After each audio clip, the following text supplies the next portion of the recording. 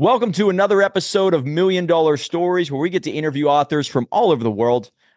This one is absolutely perfect for you guys out there looking to start a business, maybe even grow a business, or even sell a business. I mean, it comes down to the acumen of some of the greats, and you can follow in their footsteps. Lewis Schiff wrote a book called Business Brilliant: Surprising Lessons from the Greatest Self-Made Business Icons. Thank you so much for being here, Lewis. Thanks, Mike. I appreciate it. Let's start off with the genesis of this book. This one was in 2013. I think you have 5 or 6 other ones, but what made you want to write this book that has 210 reviews on Amazon, guys? Check this out. So what's the story behind it? Well, the idea was I had been writing. I got to go back a little bit in order to get there, Mike. So the idea was I grew up in a profoundly middle-class family. I grew up in New York City. My father worked for New York City government. My mom was a local real estate agent, just really solidly middle class. We never thought about money. I can't say I ever worried about money as a kid, but we also didn't have much, right? Like a typical middle class family. I went through New York City public schools. All my friends and I were trying to figure out our way through life. And I started to find some traction as an entrepreneur relatively early. And I was kind of with this wonderful group of friends that I'm still great friends with today, but we just started to have different paths. And kept wondering all throughout my 20s, why is it that some of us kind of have a different path, even though we all started from the same place? And this became my obsession. And so by the time I got to the book Business Brilliant, the question was, hey, if I were to tell you what actually works in order to create wealth, what would you do with that information? Because it was becoming clear to me now that wealth is accessible to all of us. I'm a huge believer in what you might call the American dream. It's called economic mobility, right? Anyone can accumulate wealth if they decide to prioritize it. But most of us don't prioritize it. Here's the problem. When you survey most people, they say they want more money than they have. Obviously, that makes a lot of sense. But when you say, what are you doing about it? That's where the split takes place. The ones who are accumulating wealth are doing a set of things I wrote about in this book, 7 different things. And the rest of us are doing something different that's not leading to wealth. So it's like an exercise in just the obvious, right? Like if you want to do something, if you want to accomplish a goal, why don't you do the things that lead to that goal? The kind of subtext to all of this is I kind of believe most people don't really want to create wealth. They want the money, but they don't want to do the things it takes to get the money. Exactly. And so that's fine because money is far from everything. It's not the end of the world. It's just be honest with yourself. Stop saying, I want more, I deserve more, I should have more, and then behaving in a way that doesn't get you more. So Business Brilliant, for all your listeners, this is how it works. This is how wealth is created. And by the time I got to that stage of my life, around 2013, I was investigating wealth creation from a lot of angles. And I was also, doing pretty well as an entrepreneur. But I was just like, look, I'm just going to tell you how it actually works. You can like it or not. You can like the fact that some of the ways it takes to create wealth don't make you the greatest human being on the planet. Just accept it. This is how it works. And it was all data-based, survey-based. Or don't. Stop saying you want to create wealth and behaving in a way that doesn't lead to wealth. Right. And so I blame it on maybe society, maybe the school system, our culture, that it doesn't educate people when it comes to financial literacy. And so individuals grow up and they buy liabilities, and then they think whenever they're buying liabilities, they're actually buying assets, right? They think they're investing, but they're actually buying things that depreciate. Like if you buy a house or if you buy a car, there are certain aspects of it that they think, oh, this is an asset because I own it. Well, technically, if it doesn't pay you, it's really not an asset. And Rich Dad Poor Dad really exposed that to me, that assets are something that pay you consistently. And once that clicked, I said, oh, well, I learned everything the wrong way. This is the book that set me free. So I think that is what's happening more so than anything else. The financial literacy is dropping because school systems teaching people what the wrong definitions of asset and liability. And then whenever it comes to the patterns of people usually spend money and then they maybe invest or save what's left over. Well, the wealthy, what I realize is they invest and then they spend what is left over, or they invest into assets, that assets produce income, and then they spend what the income produces, right? So what have you noticed from the average person? And then what did you notice amongst the greats that you analyzed? Right. Well, you're funny enough. You're talking about my first book, which is called The Armchair Millionaire, which was laid out a 5-step plan to create wealth as an investor. And in fact, you nailed it. It's start by putting money ahead for the future, and then live on whatever's left. And Bingo. that's a huge game changing approach. The things it takes to create wealth, I'll tell you the three that are the most important. They're completely free. What I'm about to tell you, Yeah. anybody can access them. It's just all about character and personality. Number one is you have to do more of what you're good at and less of what you're bad at. And it seems pretty obvious. The problem is most of us get jobs with a job description, and the job description is you have to do these 20 things. Very rarely do we get to say, you know what, I'm good at these 5 things, but I'm not so good at these 15 things. Let me make my job these 5 things, and I will excel. And that's what entrepreneurs do. They say, I'm going to design a company around what I'm good at. And that's the great gift of entrepreneurship. Whereas for most people, they take a job and it tells them what they do. And no one ever says, in fact, it's quite the opposite. You go in for your quarterly or your annual review and they say, Mike, you're not so good at program design. We want you to work harder at that. No, it should be the opposite. Mike, you're not good at program design. Stop doing it.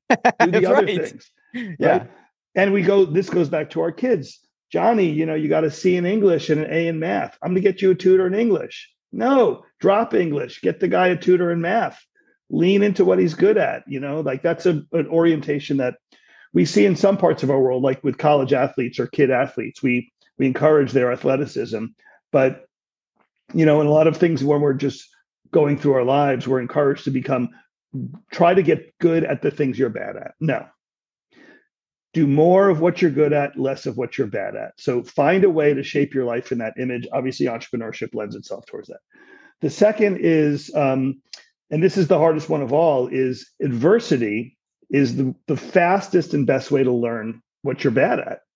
Because if you go out in the world and say, I'm going to try and be a really good, auto mechanic, and you're really not good at these things, you keep failing at them. That's incredibly helpful insight to stop doing those things because you fail at them. But we live in a culture which really discourages an honest discussion around failure.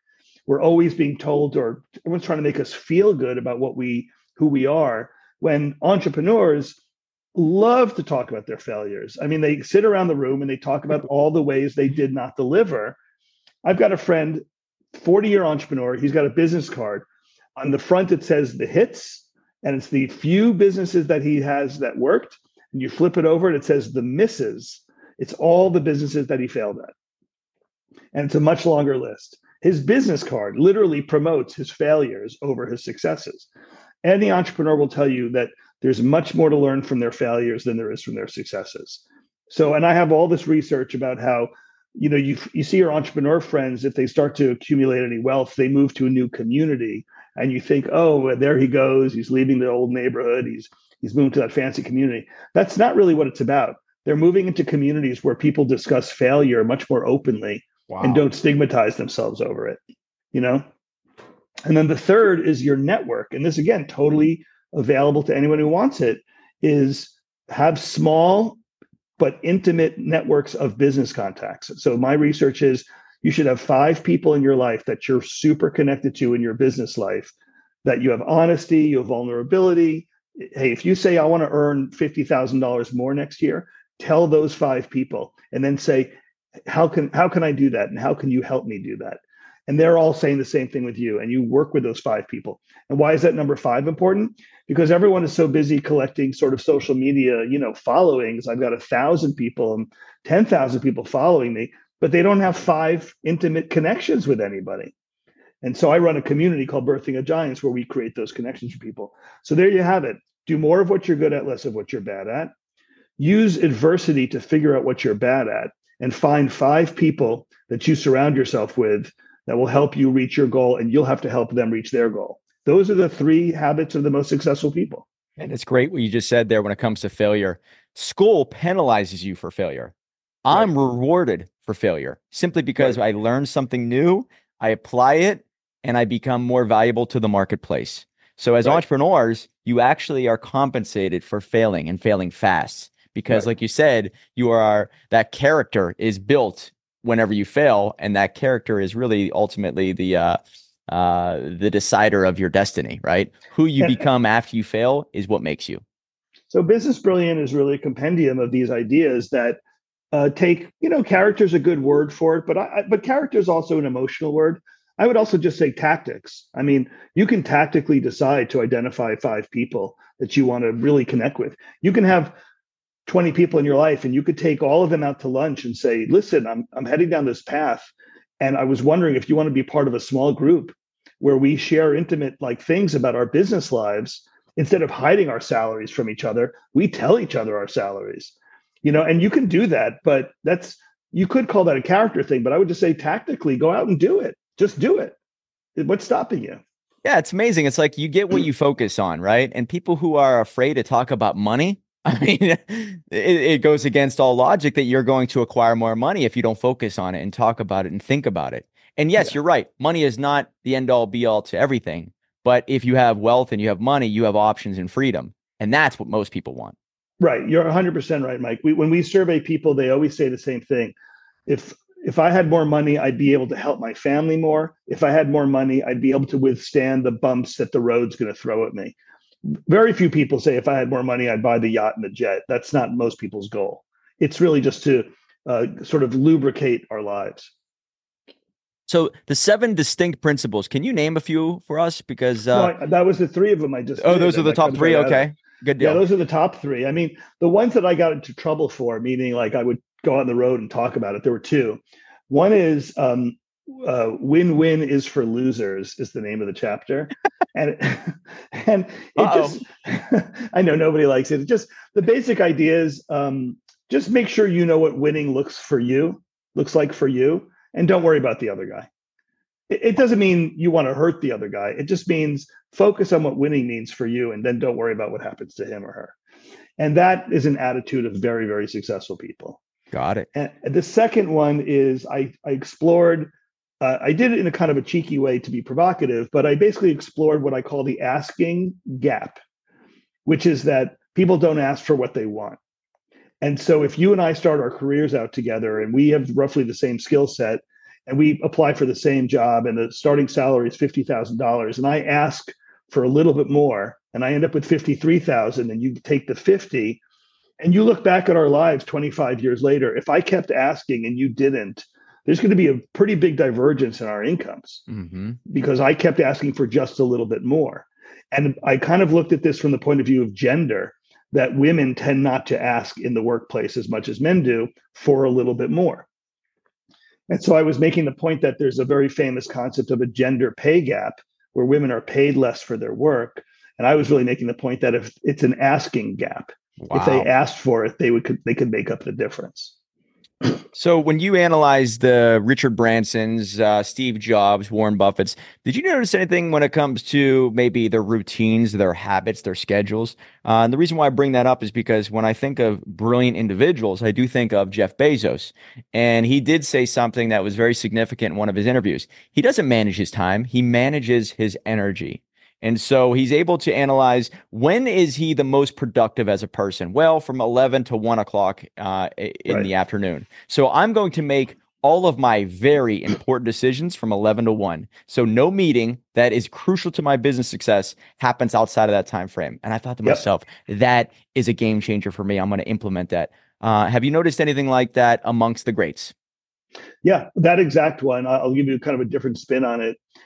If you're negotiating with somebody, they will play that game against you. They're going to lay a bunch of stuff at your doorstep for you to consider 3, 4, 5 o'clock. Most middle-aged people are not as productive at 3, 4, 5 o'clock. So you talk to some serious deal people, they'll say, "Yeah, I leave stuff at the doorstep of my counterpart at 5 o'clock when their decision-making skills have gone down." So there's a lot of Wow. game playing that goes on, knowing Amazing. that. Never even thought of that. If you're playing chess with somebody, you realize, okay, if they're letting me know what their weakness is, I'm gonna play that to my A strengths. hundred Oh, it's percent. good.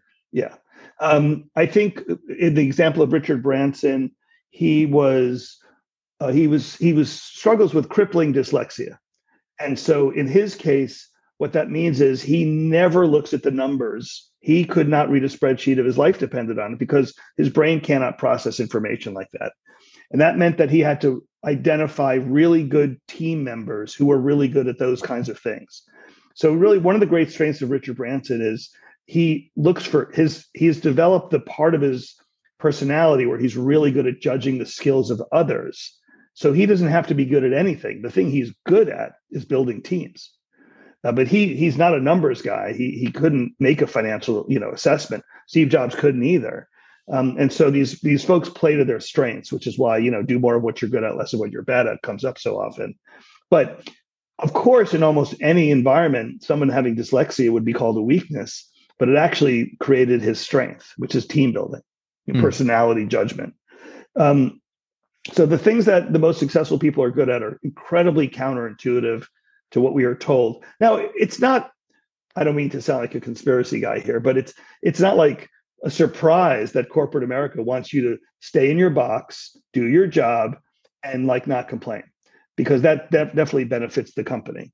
But in truth, the real wealth creators do not stay in their box. They complain a lot, meaning that they're constantly looking for something better.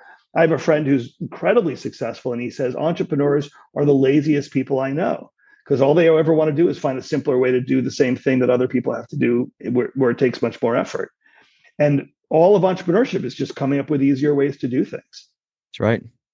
Yeah. And I think that the reason why people do not take the leap into entrepreneurship is because instinctually there's an immense amount of fear about being the outsider.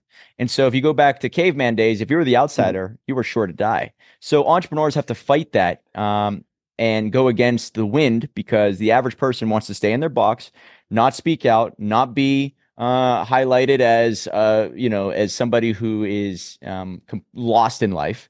And so when you take that leap, that's whenever you can go on this personal development journey. Every thought that you think, you will start to analyze, did I really believe that? Or is it just because of groupthink mentality? Oh, if I'm going to apply my skill sets to this marketplace, do I see myself doing this 5-10 years from now, giving me ultimate vision? And there's a great quote, I believe it's Confucius, I might be wrong about this, but vision is the ability to see what is invisible to others. And I think that is another piece of a great entrepreneur. I see something up here that nobody else sees, making me the rebel, the outsider, causing me to get hit over and over, causing more pain. But once I break through that, I'm a different person on the other side. Right. Well, you said something at the beginning of this. You said, I might get killed as an entrepreneur. And the answer is you probably will get killed as an entrepreneur. Right. It's just, you just got to pick yourself up and do it again. I think people believe entrepreneurs don't feel as acutely as everyone else. In other words, if they fail, somehow it doesn't bother them as much. It bothers them just as much as anyone else. It's just that they pick themselves up a little faster than most people. Most people experience failure, and this is all in Business Brilliant. They experience failure as, I shouldn't have tried to begin with. Entrepreneurs experience failure and they say, what would I do differently next time? Just think about that as a parent. If any listeners have kids, what do you want your kids to do? Try, fail, and then say, I shouldn't have tried, or try, fail, and say, let me try a different way. Because the second one is the secret to success in any endeavor, whether it's money or otherwise. The first one is the life of essentially being sort of learned helplessness. Don't try. If I try, I'm going to be an outcast, or I'm going to stand out. I'll give you a perfect example of this. And this hopefully hits your listeners over the head. People say entrepreneurship seems risky. That's why I have a job. What entrepreneurs say is you have one client. If that client drops you, you have 0 clients. That's right. I have my own company with 100. Yeah, I have 100 clients. If I lose a client tomorrow, I have 99 more clients to work with. They look at people with jobs and they say, I could not sleep at night if I had one client. But almost everyone has decided that one client scenario, we call it a job, is somehow less risky. It's not. Yeah, the first 5 years are full of pain and confusion. But I think that's the test that all men and women have to go through, because afterwards you will have a tribe. You will know yourself. And self-awareness is an absolute superpower. And I think that is the byproduct of entrepreneurship. And I say it over and over. Entrepreneurship is a personal development journey disguised as a business journey. And I think it's the greatest definition. And so self-awareness. I would just say it's not a byproduct. It actually is the primary function of entrepreneurship. And if you end up with a few bucks, that's good too. But you learn about yourself. There is no not learning about yourself as an entrepreneur. So that's another fork in the road, I would say, to people about entrepreneurship or about wealth creation. Is the thing about wealth creation is there's not enough money. That's why it has value. If you gave everybody $1 million, then having $1 million would have zero value. Right. So the whole point is some people have it, others don't. And the people who have it want to keep it, and the other ones who don't have it want to try and get it. And so if you're not interested in that game, then you're not going to learn about yourself. Now, you can do it in other ways, of course. You can do it in professional excellence by being the best doctor. There's a million ways to do it. But if you're not willing to face, who you are and what you're good at, what you're bad at, then you're probably never going to accumulate the thing that you treasure most. You have to take that on to get the thing you love. Mm-hmm. I think the phrase "think like an entrepreneur" has changed me. And I say this over and over to myself, but also to my team. Think like an entrepreneur, because when you do that, you just become a problem solver. We are paid based off of being great problem solvers, right? And then it's not that you run from problems, you actually run towards them, because if you could solve the problem, you will be compensated. And it is the Jim Rohn approach. I bet you're a big Jim Rohn fan. Serve the many, right? Lead with the seed, not your need, right? What could I offer you to make your life better? And therefore, my life becomes better. So you start to look for problems, because where there's problems, there's usually chaos. Where there's chaos, there's opportunity. And I look at this as such a blessing. So I think it shifts your whole mindset of don't run from problems, run towards them. And therefore you can be, quote unquote, the hero of the story. Yeah, you couldn't be more dead on. Entrepreneurs are heroes. They have that quality. If you're in a public place and you hear bullets ring out, you're probably going to run in the opposite direction of the sound of those bullets. But there's a small group of people who run towards that sound. They're law enforcement people. They're trained, but they have that hero mentality. That's where they feel their lives coming to be, purposeful.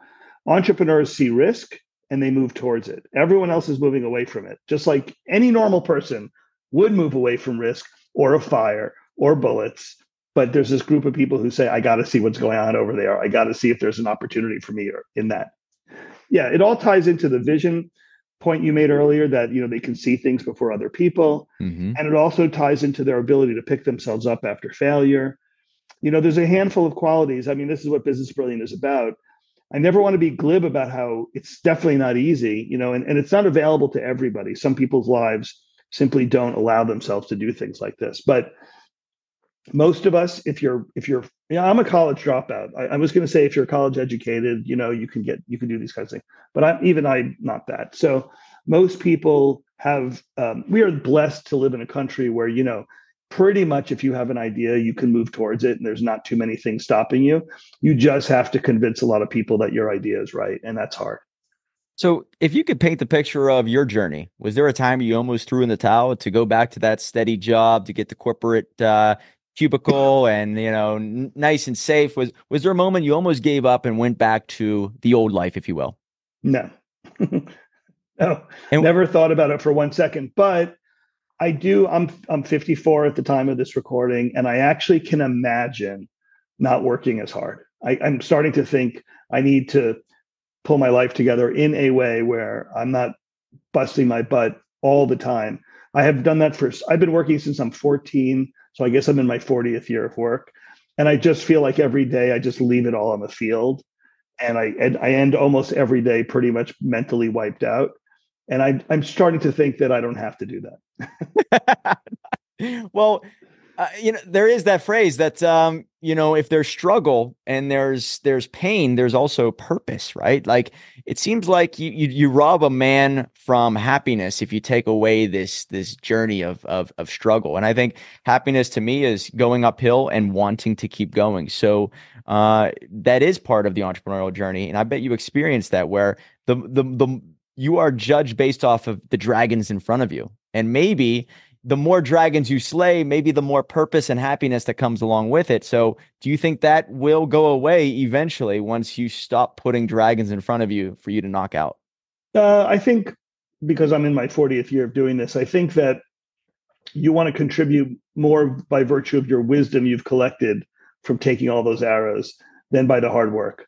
So there comes a point where, even today, if something needs to be done, very often I'll say, screw it, I'll do it. And it could be one of these weekend projects or, late into the night projects. I don't think I'm sharing this to your listeners. I do think there comes a point where that quality of an entrepreneur is actually not their best quality. They should be doing more of what they're good at, less of what they're bad at, and also not always taking the bait and say, hey, I'll do it, I'll do it, I'll do it. Or I'll do it my way because I know how to do it the right way. I just think I'm trying to evolve over time to be, and people do this all the time. They build organizations where they trust the people to do great work. And, it's a process. One of the greatest pieces of advice that I received in the past couple of years was from Jordan Peterson. I'm sure you're a big fan of his. Yeah. Is that right? I think he's really bright guy. And he said something in one of his talks is create the schedule that you want and let everything else fall around it. Right. And I thought to myself, man, the moment you do that, you really can set your week up for absolute success. Make your Monday mornings a little bit easier so you don't dread the craziness of Monday. Right. Make your ending of Friday a little bit easier so you kind of maybe go out on the dirt bike or in the woods or go for a run on a Friday. So you have something to look forward to every day of every moment of every day. And I think a lot of entrepreneurs build their life around their business, but the ones that I look up to build their business around the life. So creating the schedule that you want hit me, and it really changed how I set up these podcasts, set up my team meetings. And I think that's a great nugget for our listeners. Do you agree with all that? I totally agree with it. I'm also confessing to you and your listeners that I struggle with that, but I agree with it. I love the game so much that the idea of having work-life balance just doesn't seem that appealing to me, but I'm starting to reconsider that. Well, you have another book I want to touch on, the Middle Class Millionaire, the rise of the new rich and how they are changing America. What's the bottom line of that book? What do you mean by new rich and the changing of America? Well, it was about people who have accumulated between $1 million and $10 million of net worth. That accounts for about 10% of the U.S. population. And so, we make. I'll tell you, I'll just worry about America for a moment. America makes fun of the rich. And it's a silly, pointless exercise. So we make fun of the Jeff Bezoses of the world and all these things. The truth is there's a lot of, middle-class millionaires, people whose value system emerges from middle class, but they've accumulated a few bucks and they have, let's say, $10 million of net worth. You're just an interesting group of people because obviously there's more of them than there are of Jeff Bezoses. And so what we looked at in that book is how that group of people who really are in the middle class. I mean, I'll give you an example. These are the people who don't move out of the old neighborhood when they create wealth, but they do buy a tear down and build like a McMansion on it. So they're staying in the neighborhoods, they're staying in their middle class value systems, but they're living like a very kind of money influenced life. And so if you looked at all the things you like, that book, by the way, is from 2005. And in that book, and I'm very proud of this, I wrote about a little car company that was run by a guy named Martin Eberhard, and he had a vision for how the electric vehicle would transform the world. That company was called Tesla. Elon bought that company and did amazing things with it that Martin never could have done.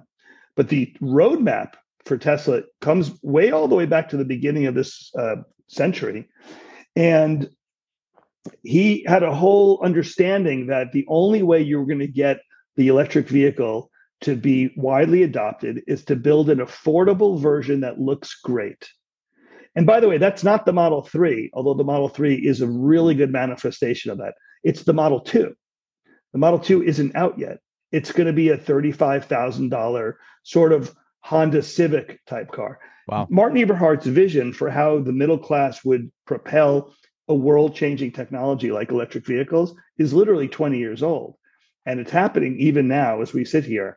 And so that group of people, that $1 to $10 million people with middle class values, but with money to spend, they determine a lot of how we live. They have a huge role in trends and in sort of like what gets unlocked in corporate America in terms of consumer products. Wow. Yeah. And I just watched an interview with an individual who's one of the first 300 employees at Tesla. and he was given a stock option, I guess, what, 40,000 shares at 97 or 90 cents strike price. And he didn't believe in it. And he actually went through a divorce and sold it. But if he kept it, it would have been worth like 15, $16 million. So not many people believed in these people's visions right out of the gate because No, it was so far off in the future, right?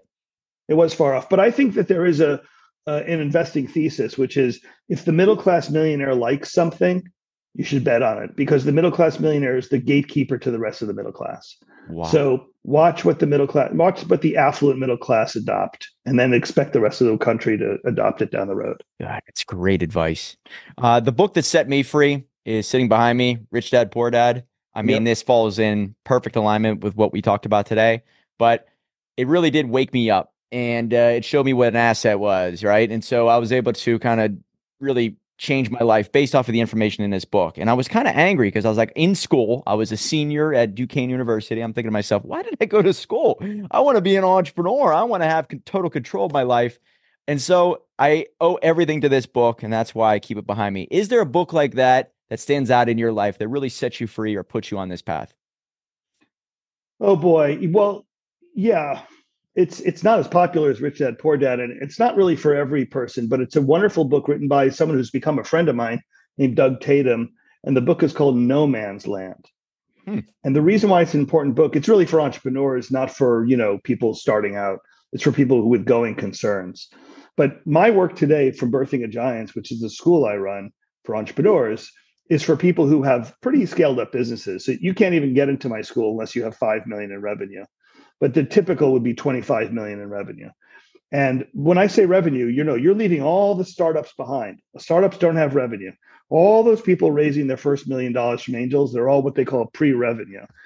And my world is entirely people who have going concerns with all the complexity, they got vendors and they've got angry, clients and they've got employees and they've got banks, knocking at their door.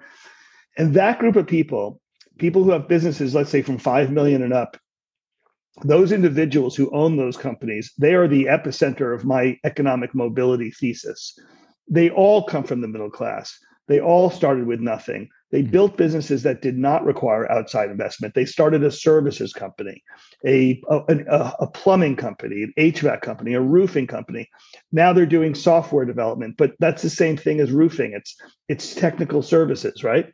And they have built these significant businesses, and they come into my school because they want to go from where they are to 10 times bigger. Everybody wants to be 10 times bigger. Mm-hmm. So they might have a business that has 10 million in revenue. They might have a take-home pay of about $1 million a year. They all want to be bigger. And what I've learned from studying that group of people, which is really, really, really covered well in No Man's Land, is the work you have to do to scale a business where it really can employ hundreds or thousands of people and have a positive impact on that population, on the town that business is headquartered in, on the planet that business resides in, is very valuable work. But you have to follow a process. And I'm sorry to say this because the sort of money people, the venture capital, the private equity, the banks, the investment bankers, Wall Street, like most of them drive me nuts, but they are really damn smart. And so, what it took me many years, and I grew up in New York City. My first job was as a Wall Street messenger at the age of 14. I worked on trading floors, basically carrying pieces of paper around. And I came to hate those people because they added so little value and they made so much money. But you might have thought I would have joined them, but I just found that so detestable. But what I have learned is that the things they do and the things that they know how to do are incredibly valuable to building a business. I happen to think they're overcompensated for it. But nowadays, what I'm looking at are people who have built a business. They've gotten to the 5 million or the $25 million mark. And what do they have to do to get to the $1 billion mark? That's my world now. I work with companies to get them there. And it has a lot to do with the kinds of things that the capital markets are really, really good at. It's fascinating work. So a lot of us are starting businesses that are kind of under the guise of, the promise of entrepreneurship, which things like freedom and work-life balance, portability. And I get all that. And I spend many years there. But now it's like, how do you build a business that really provides rock solid jobs for people, that pays its taxes, that sponsors the little league teams. Like, how do you build a business that has a positive economic impact on the world? And No Man's Land taught me that. No Man's Land. Never heard of it, man. That's a great recommendation. One quote I heard recently is a man does not stop at money, fame, or success, or women, or popularity, or anything. He stops only where he finds peace. Have you noticed a lot of entrepreneurs get to a certain point where they're breaking 25 million, they're totally free, they don't have to do too much, they're building everything they want, they're working with whom they want. So what's the reason to keep going? Have they not found peace? Or is there anything that you've noticed amongst the people who are just constantly building and creating? Are they at peace, Sure. or are they still searching for it? Mostly not at peace. Entrepreneurs are rarely at peace. Peace is a bit of an illusion. I think that if you reach it, I'm very happy for you. But I think most of us, like any number you pick, 25 million, any number you pick, is not the point. Obviously, I don't know Jeff Bezos, but I'm convinced he did not set out to be one of the wealthiest people in the world. He set out to build something. When he got to a certain size, he wanted to be twice as big. Then he wanted to be twice as big. Then he wanted to be twice as big. The idea that he had a number in mind is silly. None of these guys have numbers in mind. They just want to be as big as they can be. And for some of them, that means 25 million. For some, it means a billion, and so on. But they don't go into the world saying, like, once I get to 25 million, I'm done. They're not wired that way. So it's basically and this is a Jordan Peterson quote, you have a moral obligation to pursue what you find meaningful. And really what they're doing is just pursuing what is meaningful to them, which is Yeah. growth and expansion and the ability to serve more and more at a higher level, period. Yeah, and the fact that they might achieve some of those sort of well, forget about other people's goals. If someone said to you, "Gee, if you had 25 million, wouldn't everything be great?" Like, they never think that way. But whatever their goals are, they might hit it. But no, I would say most of them struggle to achieve a peacefulness, even if they hit it, because they're builders. It's like this. imagine, imagine you're a wartime general. Well, what do you do when you're successful in crushing the opponent? Now you're a wartime general in a time of peace. What do you do with yourself? You Well, need a look at war. Patton's life. He needs that war. He needs to go back into the fight. That's what he's built for, right? The hardcore entrepreneurs want a war. They're looking for wars. They do not need peace. But if they're very successful, they achieve peace. And that's when they pivot and go look for a new war. Oh, that's great. So, No Man's Land, look at that book, guys. I've never heard of it, but he has many. Business Brilliant. And this has, like I said, 210 reviews on Amazon. It's definitely resonating with the audience. A couple other books out there for him for you guys to check out. So the website that I want to promote here, birthingofgiants.com. So if you're out there and you're breaking 5 million and you're looking to take it to the next level, they can go to this website and get in contact with you. Check out your social media, Yeah. everything. Is that right? Yep. And I would also recommend they go to howididitvideos.com, How I Did It Videos. And what they can do there is they can get a free copy of my newest book, which is called The First Habit, which is the one thing that the most successful entrepreneurs do over and over again. And they can download it for free. They can get the audio version. It's all free at howididitvideos.com.